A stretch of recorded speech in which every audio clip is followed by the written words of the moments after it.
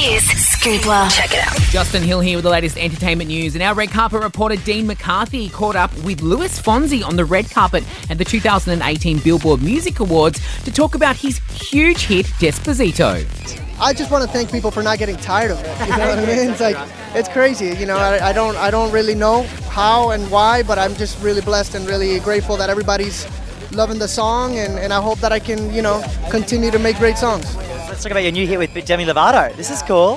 Very cool. She's amazing. She's just such a queen. I love her. She's got one of the best voices I've ever heard. She sang a little bit in Spanish, so she killed it, yeah. Well, we cannot wait to check out all of the latest red carpet looks from the award show today. Head to hit.com.au.